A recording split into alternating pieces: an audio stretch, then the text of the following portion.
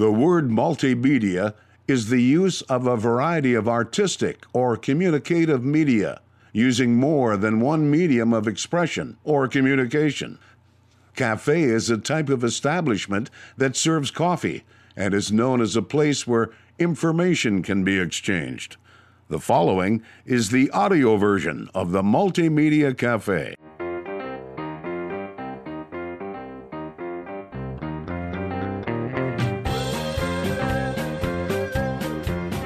Welcome to the Multimedia Cafe. My name is Jason Spees. Thank you, folks, for pulling up a stool and joining the conversation right here at the Multimedia Cafe, a place where you never know who you're going to run into or what we're going to talk about. We've got a fantastic program in store for you today.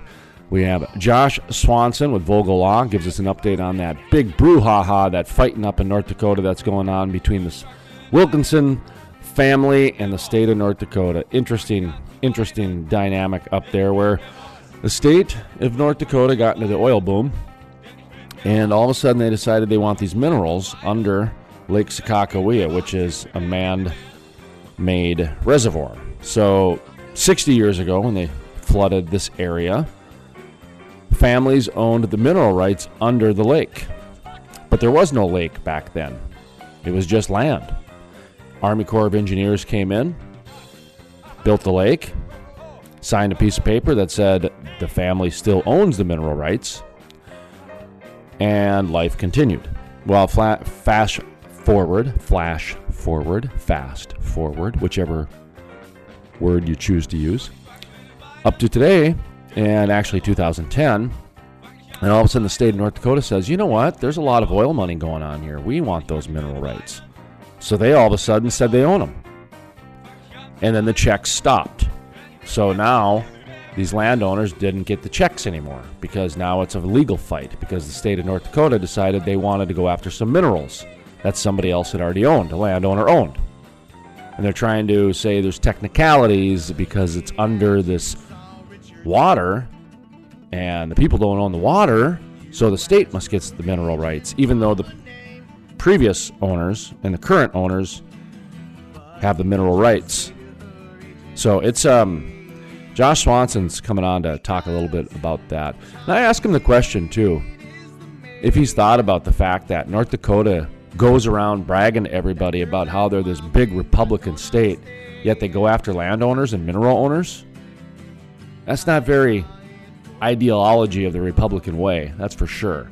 So the state of North Dakota has some explaining to do, and Josh Swanson is a great interview about what's going on up there and some of the potentials that are happening with the conflicts of interest. Then we talk with Chris Cottrell with Winston Strawn about the current acquisition about Chevron and Anadarko. That's going to have huge changes in almost every industry, from trucking to oil and gas to power companies. I mean, it is going to web companies. Chevron Anadarko deal is a big deal. We have all that plus much more on today's episode of the Multimedia Cafe. We're going to get to it. We're going to come back with Josh Swanson. But right now, we're going to take a quick break. When we come back, Josh Swanson right here on the Multimedia Cafe. My name is Jason Spees, and you're listening to the Multimedia Cafe. You got up and you gave her that rock and said, I'm Charlie Sheen. I must be the luckiest man in the world. And Hayden Eastwood, you be my wife. We'll grow old and I'll love you every night. Historic. The first full conversion refinery to be built in the U.S. in over 40 years. Innovative. The cleanest, most technologically advanced downstream project ever. The model for future shale basin projects. Groundbreaking. With construction resuming in early 2019. The Davis Refinery.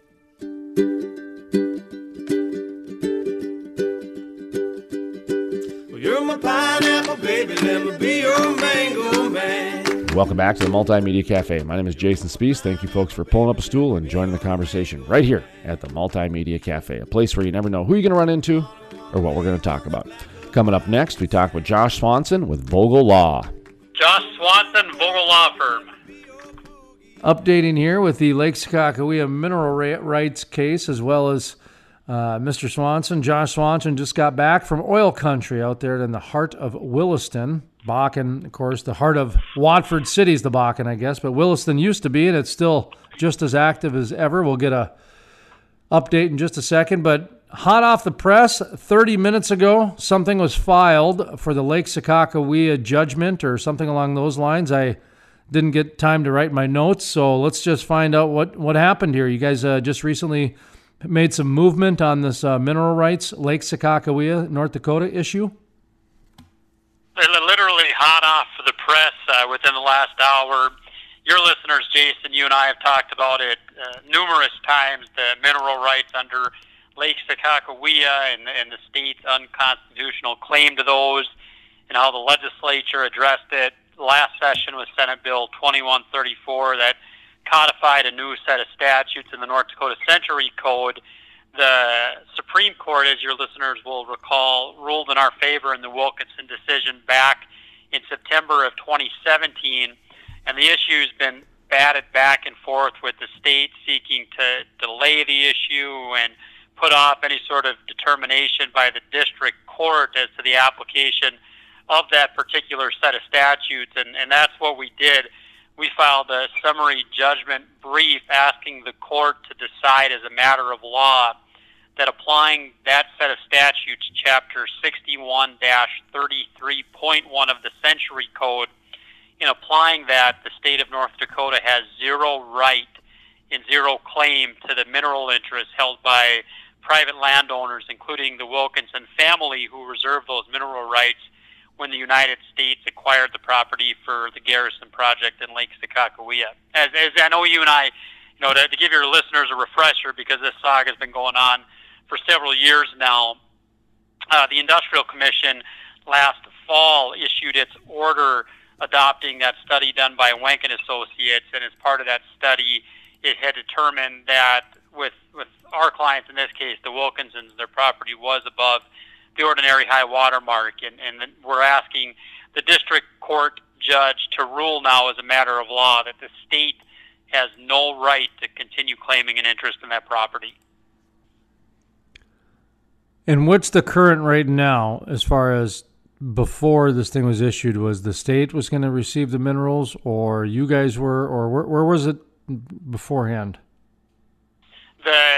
The last few years, our position all along, going back to when this case was filed in 2012, is that the private landowners like the Wilkinsons have always had the minerals, and it was only the Attorney General's office and the Land Board that recently, around 2010, had decided to make this land grab. And the issue's been up to the North Dakota Supreme Court, which ruled in our favor, and the state has persisted in claiming these minerals, although the Supreme Court, in its decision in September 2017 in the Wilkinson case, said any outcome that ends with the state having these minerals is an unconstitutional taking in violation of the United States and North Dakota constitutions. So the oil companies won't release the proceeds generated from these mineral acres. Okay. So not only my clients, but you have hundreds of mineral owners that have money tied up. Yeah. Because the oil company says, look, until this process is finalized, we're not going to pay anybody. So we're moving forward on that and telling the court to order the state to drop their claim to this property. So the monies are essentially in probate, or they're in just somewhere in a mineral right purgatory until this thing gets resolved. Finally, that's the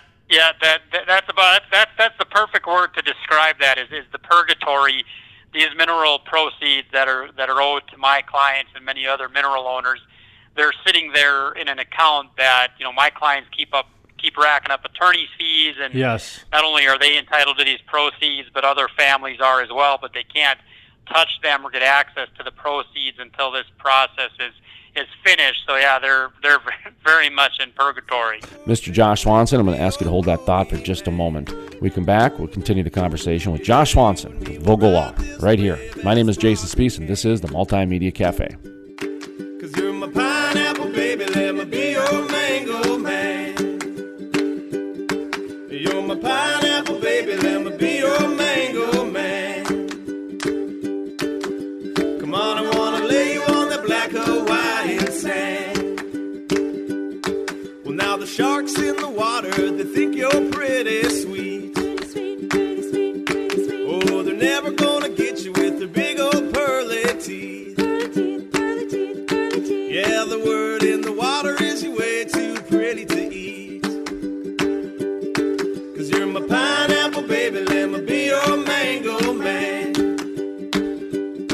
You're my pineapple baby, let me be your mango man.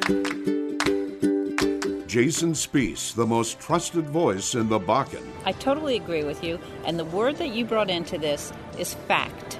You tell the facts, and then you let people make up their own minds. You want someone who's competent. You don't want to get a bunch of rookies. Love listening to Jason Spiess on the radio, and if I miss him there, I catch him online. Let's bring in Jason Spiess, who is a multimedia journalist in North Dakota. Jason, what's your thought on this? No one does an interview like Jason Spiess.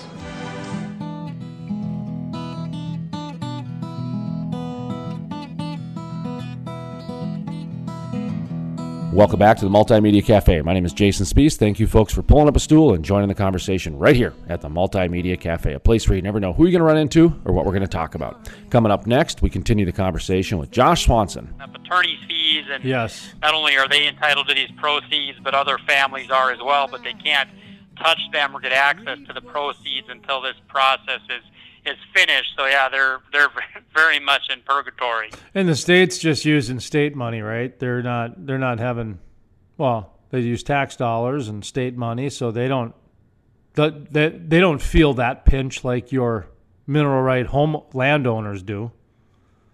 That's exactly right. You know, the state has all the resources in the world to fight this, courtesy of the great taxpayers of North Dakota.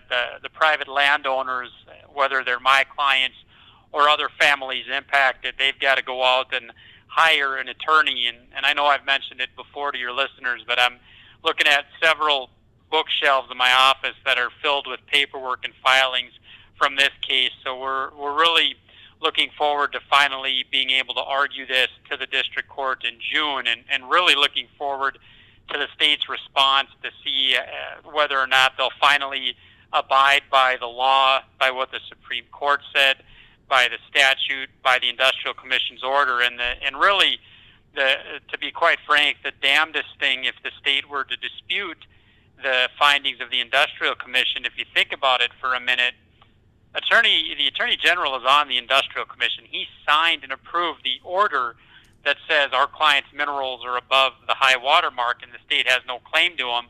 So I really don't understand, and I don't think there's a legal avenue possible, which is one of the things we argue in our brief, that the state is prevented from asserting a claim to these minerals because the Attorney General, who is filing, his office is filing these briefs trying to claim our client's minerals, he signed the gosh darn order saying that the minerals are above the high water mark. So that's one of the questions we're anxiously awaiting to see the state's response on here. Josh Swanson, Vogel Law Firm, on the line with us here. Just a few more minutes, and I wanted to ask you, and you don't have to answer this, but I'm just curious about the elephant in the room. And this is not a political program. That's why you don't have to answer this. But I know Vogel has lobbyists, or I assume they have lobbyists, or lobbyists. So you can certainly cite a lobbyist if you feel it's a political question. The North Dakota GOP prides themselves on being conservative Republicans and state stay out of my checkbook and yada yada type thing. Where are they at on this? I mean, it just seems like so counterintuitive to what they openly brag is their ideology. Are you following me on this? I'm not trying to make this political, but they're the ones who brag about it. Yeah, and I'm happy to answer the question. And as far as the ideology and the conservative nature of the state, you're exactly right. That's exactly right. And I would have hoped that I'll start by saying this, Jason. The legislature, in passing Senate Bill 2134 several years ago, recognized that there was a wrong that needed to be made right, and we're thankful for the state legislators for doing that, and we're appreciative of Governor Burgum signing that legislation and making it retroactive. And the process that has played out since, I will say that the land board has been more cooperative, and we agree that the land board's brief in the Sorum versus Nelson case, where Representative Nelson challenged the constitutionality of Senate Bill 2134, the state in that case opposed that particular challenge and argued that the legislation was constitutional, and we certainly appreciate the land board taking that position, and that's one of the things we cite in our recent brief filed today with the district court in our case, is that in the Sorum and Nelson case versus the state agrees with us. They take the position that we're taking, and part of our argument is the state can't have it both ways. And so when you talk about the elected officials in statewide government, I would hope that in this particular situation they'll say enough is enough. I really don't know the Attorney General. Given the significance of this case and the fact there were hundreds of millions of dollars tied up, and there are thousands of North Dakotans whose private property rights are impacted, I would like to think that the Attorney General would take an interest in this particular case and direct his office, because at the end of the day, it's like that old Harry Truman sign that was on his desk, "The buck stops here." I would like to think the Attorney General would direct his office and say, look, the order is final, enough is enough, we need to respect that process and let this family have the finality and the outcome they're entitled to under the statute, and to direct the attorneys in this particular case to drop their claims to these private property. But it's frustrating to me that my clients have had to spend hundreds of thousands of dollars fighting for something that's always been theirs, and there hasn't been more of a stronger response. And I understand administrations come and go, and legislatures change every 2 years. This is really on the Attorney General, and I would love to visit with him about this, about finality in resolution, and we've made that invitation before.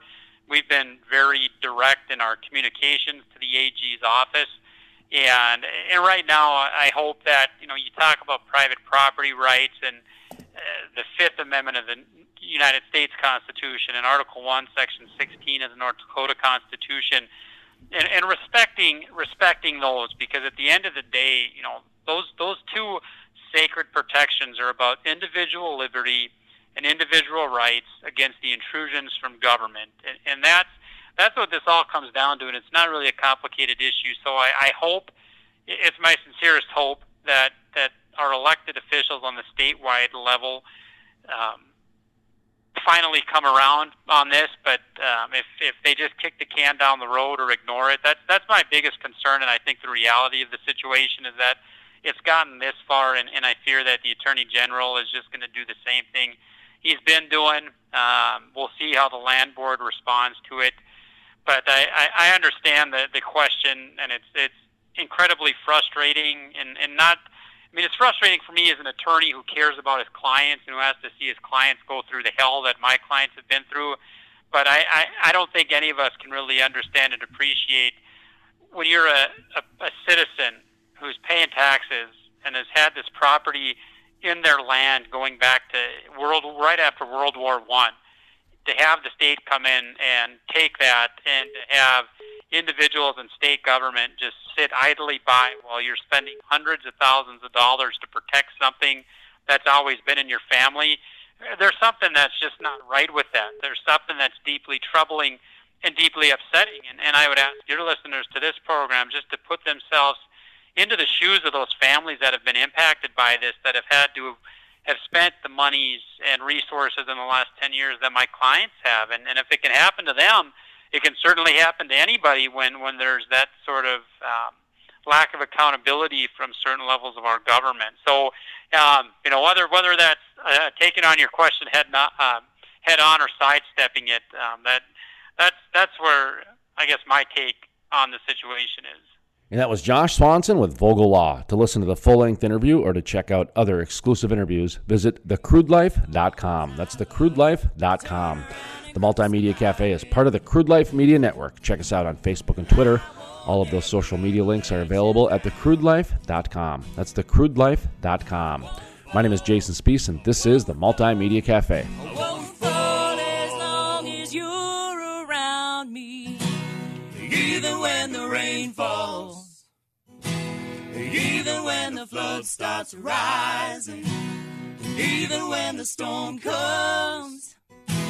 I am washed by the water, even when the rain falls, even when the flood starts rising, even when the storm comes. I am washed by the water, even when the rain falls, even when the flood starts rising, even when the storm comes.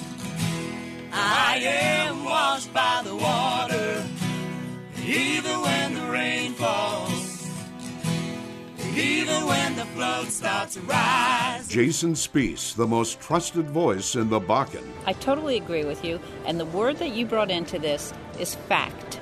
You tell the facts, and then you let people make up their own minds. You want someone who's competent. You don't want to get a bunch of rookies. Love listening to Jason Spees on the radio, and if I miss him there, I catch him online. Let's bring in Jason Spees, who is a multimedia journalist in North Dakota. Jason, what's your thought on this? No one does an interview like Jason Spees. Historic. The first full conversion refinery to be built in the U.S. in over 40 years.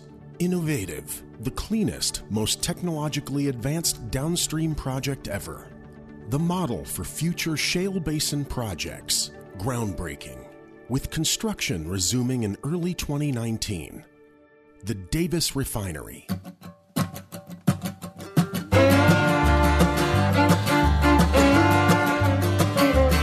Welcome back to the Multimedia Cafe. My name is Jason Spees. Thank you, folks, for pulling up a stool and joining the conversation right here at the Multimedia Cafe. Coming up next, we talk with Chris Cottrell with Winston & Strawn. Chris Cottrell with Winston & Strawn. Thank you very much for joining us. A few reasons to talk today. One is about the M&A activity, the merger and acquisition activity in the first quarter of 2019. The other one is to talk about probably the lead, so we'll start with that a little bit, about the Chevron Anadarko. Is it a merger? Is it a buyout? I think it's a buyout, right? Chevron's buying Anadarko. It's not a merger. Maybe I'll tell you what, that's why we are bringing in Chris Cottrell. He's the expert in this. I'm just the guy that knows about 5%, so I need to know a little bit more. So how you doing today? Doing great. Excited to be on the show, and I appreciate you having me on. Yeah, talk to me about Chevron Anadarko. That's a buyout, right? Yeah, they're actually merging together. So at the end of all this, Anadarko will be effectively merged into Chevron. Okay, all right. So then they're going to just be one big company. I mean, I just talked to a gentleman down in the Permian, and we talked about this very, very briefly. Jim Beck, he's the chairman of the Texas Energy Star Alliance, and one of the things he mentioned that he heard was a big reason for this merger of Chevron Anadarko is the Permian assets. Are you hearing anything along those lines, that those Permian assets were a big part of this? I did hear the exact same thing. My response to that would be that at the end of December, we had the big players had an opportunity to buy out another huge player in the region, and they go by the name of Endeavor Resources. So, they had an opportunity to buy Endeavor, had a huge core position, and that did not come to fruition. So I think that may have played a small part of the deal, but it's not the sole reason why the deal is going to happen. So this is going to probably impact the industry a little bit, I'd imagine. Is there any thoughts on speculation, or I guess, just based on history, some things that are going to impact the industry in any way? Any companies, that are subsidiary companies or anything like that, or midstream companies that, oh, geez, now do we got to go through and redo all of our pitches and meetings? You know what I mean? Just what kind of ripple is this going to have? Well, it's certainly going to create a lot of opportunity for folks that had midstream gathering agreements with Chevron, and to the extent that there's acreage that Anadarko owns or has that has not been committed to midstream, I anticipate that those companies will have an opportunity to bid on that commodity and try to get into their midstream assets. You hear a lot of talk about Anadarko being a very innovative company. They've been really at the forefront of innovation, technology, working with smaller tech companies to try to create new technology. And so you do hear some folks that are concerned about whether or not Chevron's going to continue to do that. So I think there's good and bad news. Hopefully more good than bad, and hopefully Chevron can learn a few things from Anadarko. I'm reminded of what was it? Shell and BG, I think, was the company, that big $82 billion buyout, 4 or 5 years ago. And that doesn't seem to be the case in this thing in terms of, I think that BG company was an LNG company, and Shell was looking more to get into that industry. It seemed like back then, to become the big global LNG powerhouse that they are now.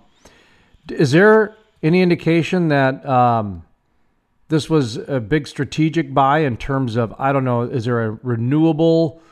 Is there a LNG? Do you know what I mean? Is there something more to the story that we might see in a year that is some secret sauce that we don't know about, type of a thing? Because this is a big deal, and it just seems like there's more to it than just a couple big companies coming together. Yeah, I think that's a good point. So there's some things that people may not be talking about. So there's some assets that Anadarko has kind of overseas in the Deepwater Gulf that I think they're very diversified as far as their portfolio. And so, the Permian's a big splash, and we all know about the Permian. But these other assets are sitting out there, and I think, Chevron's well positioned to capitalize on the location of those assets, deploy their knowledge, their know-how to get out there and produce these assets. So I anticipate that Chevron has the capital to develop these assets, and in the near term, we'll hopefully see a lot more development on those assets than maybe Anadarko did.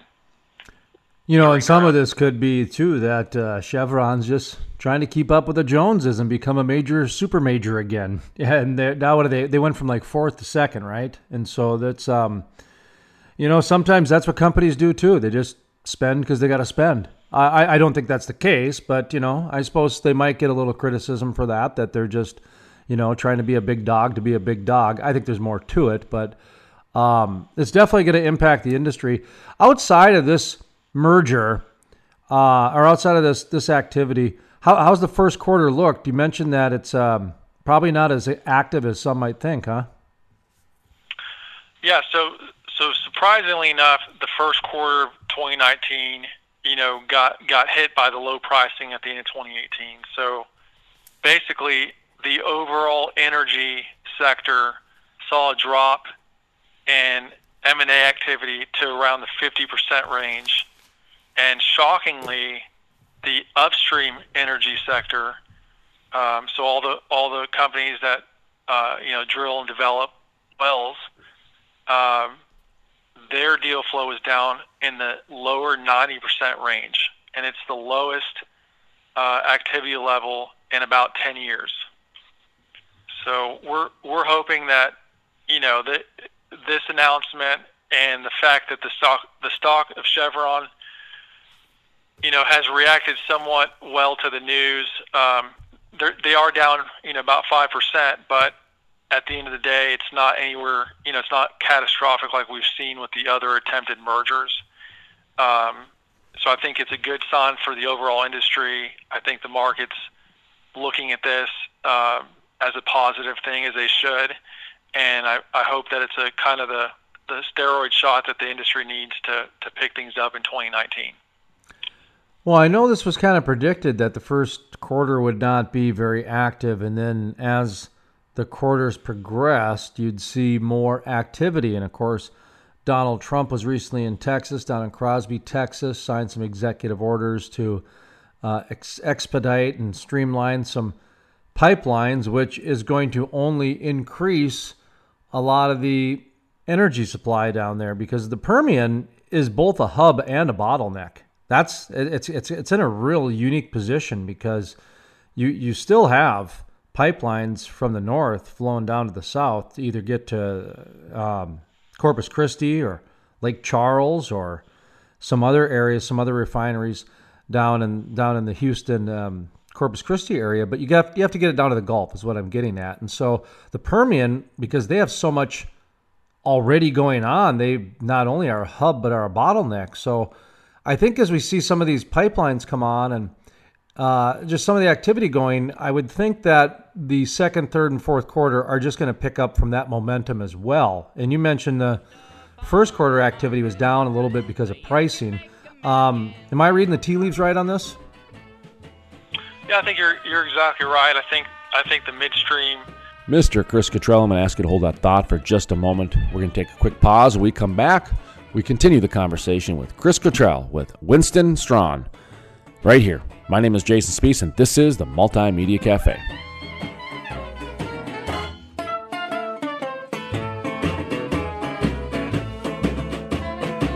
Sitting on $1 million, sitting on it every day.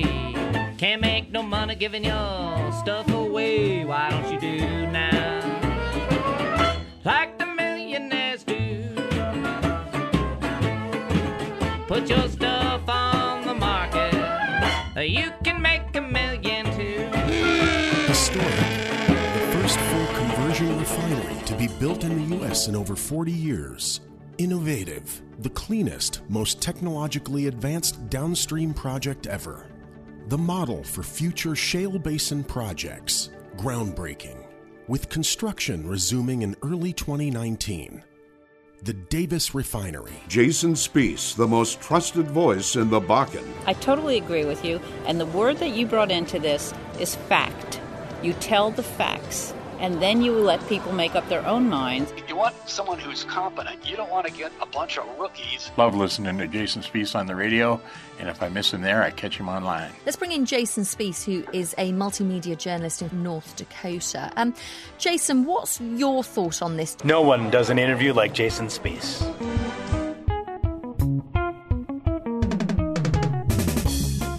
Welcome back to the Multimedia Cafe. My name is Jason Spees. Thank you, folks, for pulling up a stool and joining the conversation right here at the Multimedia Cafe.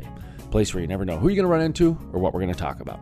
Coming up next, we talk with Chris Cottrell with Winston and Strawn. Yeah, I think you're exactly right. I think the midstream, assets that are coming online as the bottleneck relieves. I think people will jump right back in, and hopefully we see some more consolidation in the Midland, Delaware basins.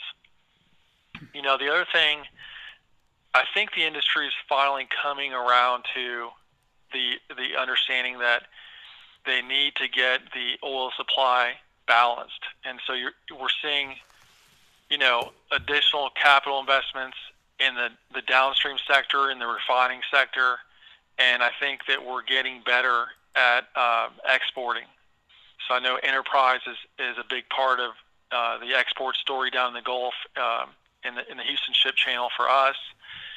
And so, I anticipate other players coming in and kind of trying to get that supply to the right markets, and hopefully that us getting better at getting, the oil and gas to the right markets helps level off, the price swings that we've seen recently. Now, I know you're getting a little bit more involved with the oil and gas in your day-to-day as well. Professionally, talk to me about what you're up to in terms of, go ahead, give your business a plug, and talk to me about how the oil and gas world seems to be consuming you these days. Yeah, so we're really excited to announce that the Jimmy Valley, who's the head of our energy M&A team, left Paul Hastings, and we all went with him, and we joined the firm called Winston and Strawn. They've been around the Houston market for a long time. They are, have historically been known for their IP and litigation, and have recently started to invest more on the transactional energy side. And so our team has arrived here. I got here on Wednesday of last week, and I think that our last team member got here on Thursday. So here we are on Monday from a brand new office. Really excited about this firm's commitment to the energy sector, and I think the future is incredibly bright, not only for our firm but the other firms here in town. Well, talk to me about who's your customer, who you're looking for. I mean, we just talked a little M&A activity, merger and acquisition, that sort of thing. So we don't want to confuse anybody. Just talk, because you do know about quite a few different things. But talk to me about who your customer is and who you're looking to pick up now with your company there. So we're really focused on two different aspects of the business. Really, the private equity-backed teams, the private equity-backed management teams that are being funded and buying and selling assets. So that some people call that the A&D side of the business, but it's really buying and selling assets, not really merging companies together. So that's one aspect that we're really focused on, and we're focused on the upstream and midstream piece on that. That's been incredibly active throughout the last few years, and so I anticipate we'll continue to service that side of the business and hopefully grow it. And obviously, the more traditional, M&A, what you think of when you read about Anadarko and Chevron, these bigger publicly traded companies buying and selling each other, or the M&A in that term. We'll continue to grow with that. So this group, we came in, they're very active. They have a strong oil field services group. And so, we hope to add on and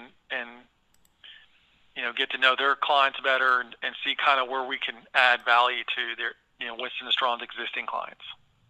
What do you see for next quarter?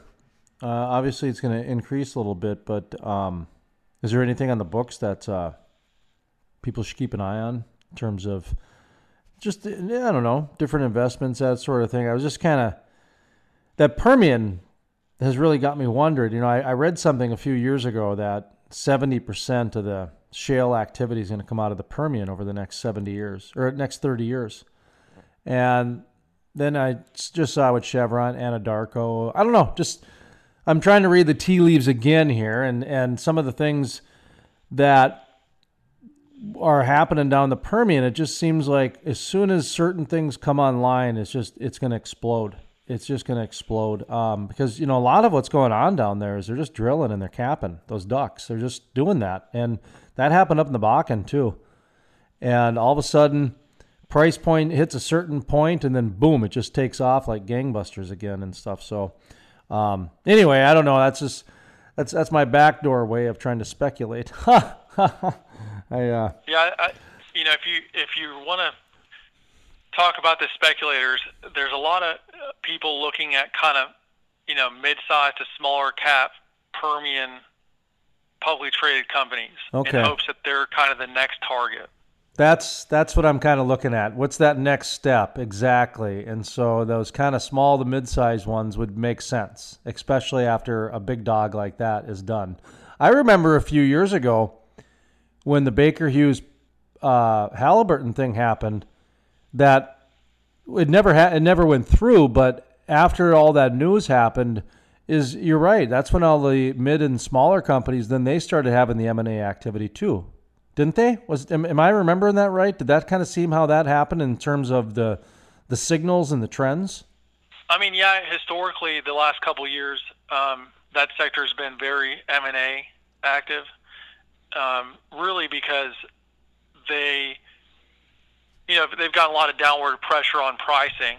And so as margins get smaller, that you kind of need somebody who has more scale. They're able to absorb those kind of, the diversity in their revenue to absorb those kind of smaller margins. And so really it's been more about, trying to stay alive through the last, 2 or 3 years.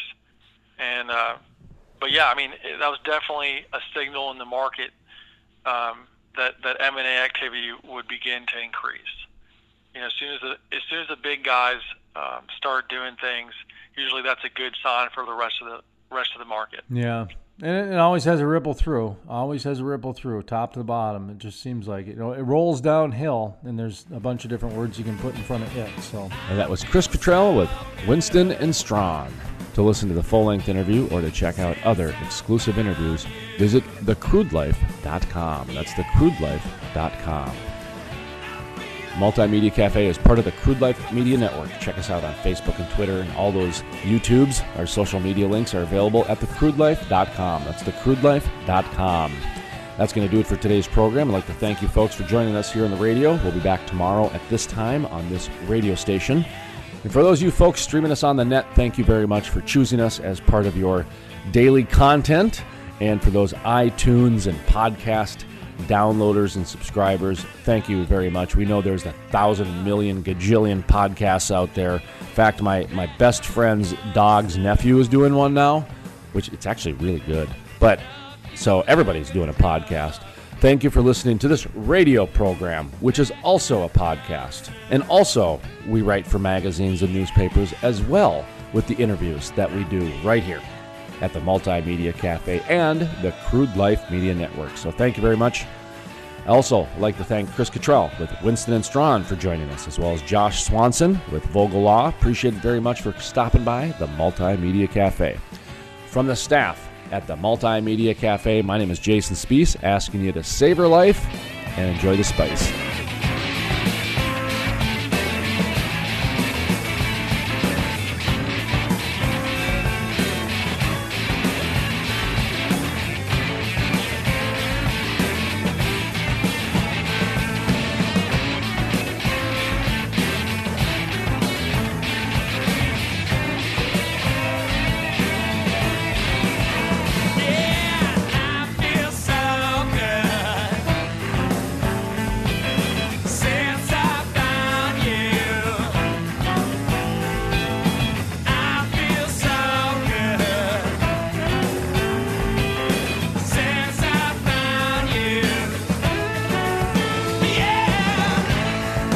Historic, the first full conversion refinery to be built in the U.S. in over 40 years. Innovative, the cleanest, most technologically advanced downstream project ever. The model for future shale basin projects. Groundbreaking, with construction resuming in early 2019. The Davis Refinery. Jason Spees, the most trusted voice in the Bakken. I totally agree with you, and the word that you brought into this is fact. You tell the facts, and then you let people make up their own minds. You want someone who's competent. You don't want to get a bunch of rookies. Love listening to Jason Spees on the radio, and if I miss him there, I catch him online. Let's bring in Jason Spees, who is a multimedia journalist in North Dakota. Jason, what's your thought on this? No one does an interview like Jason Spees.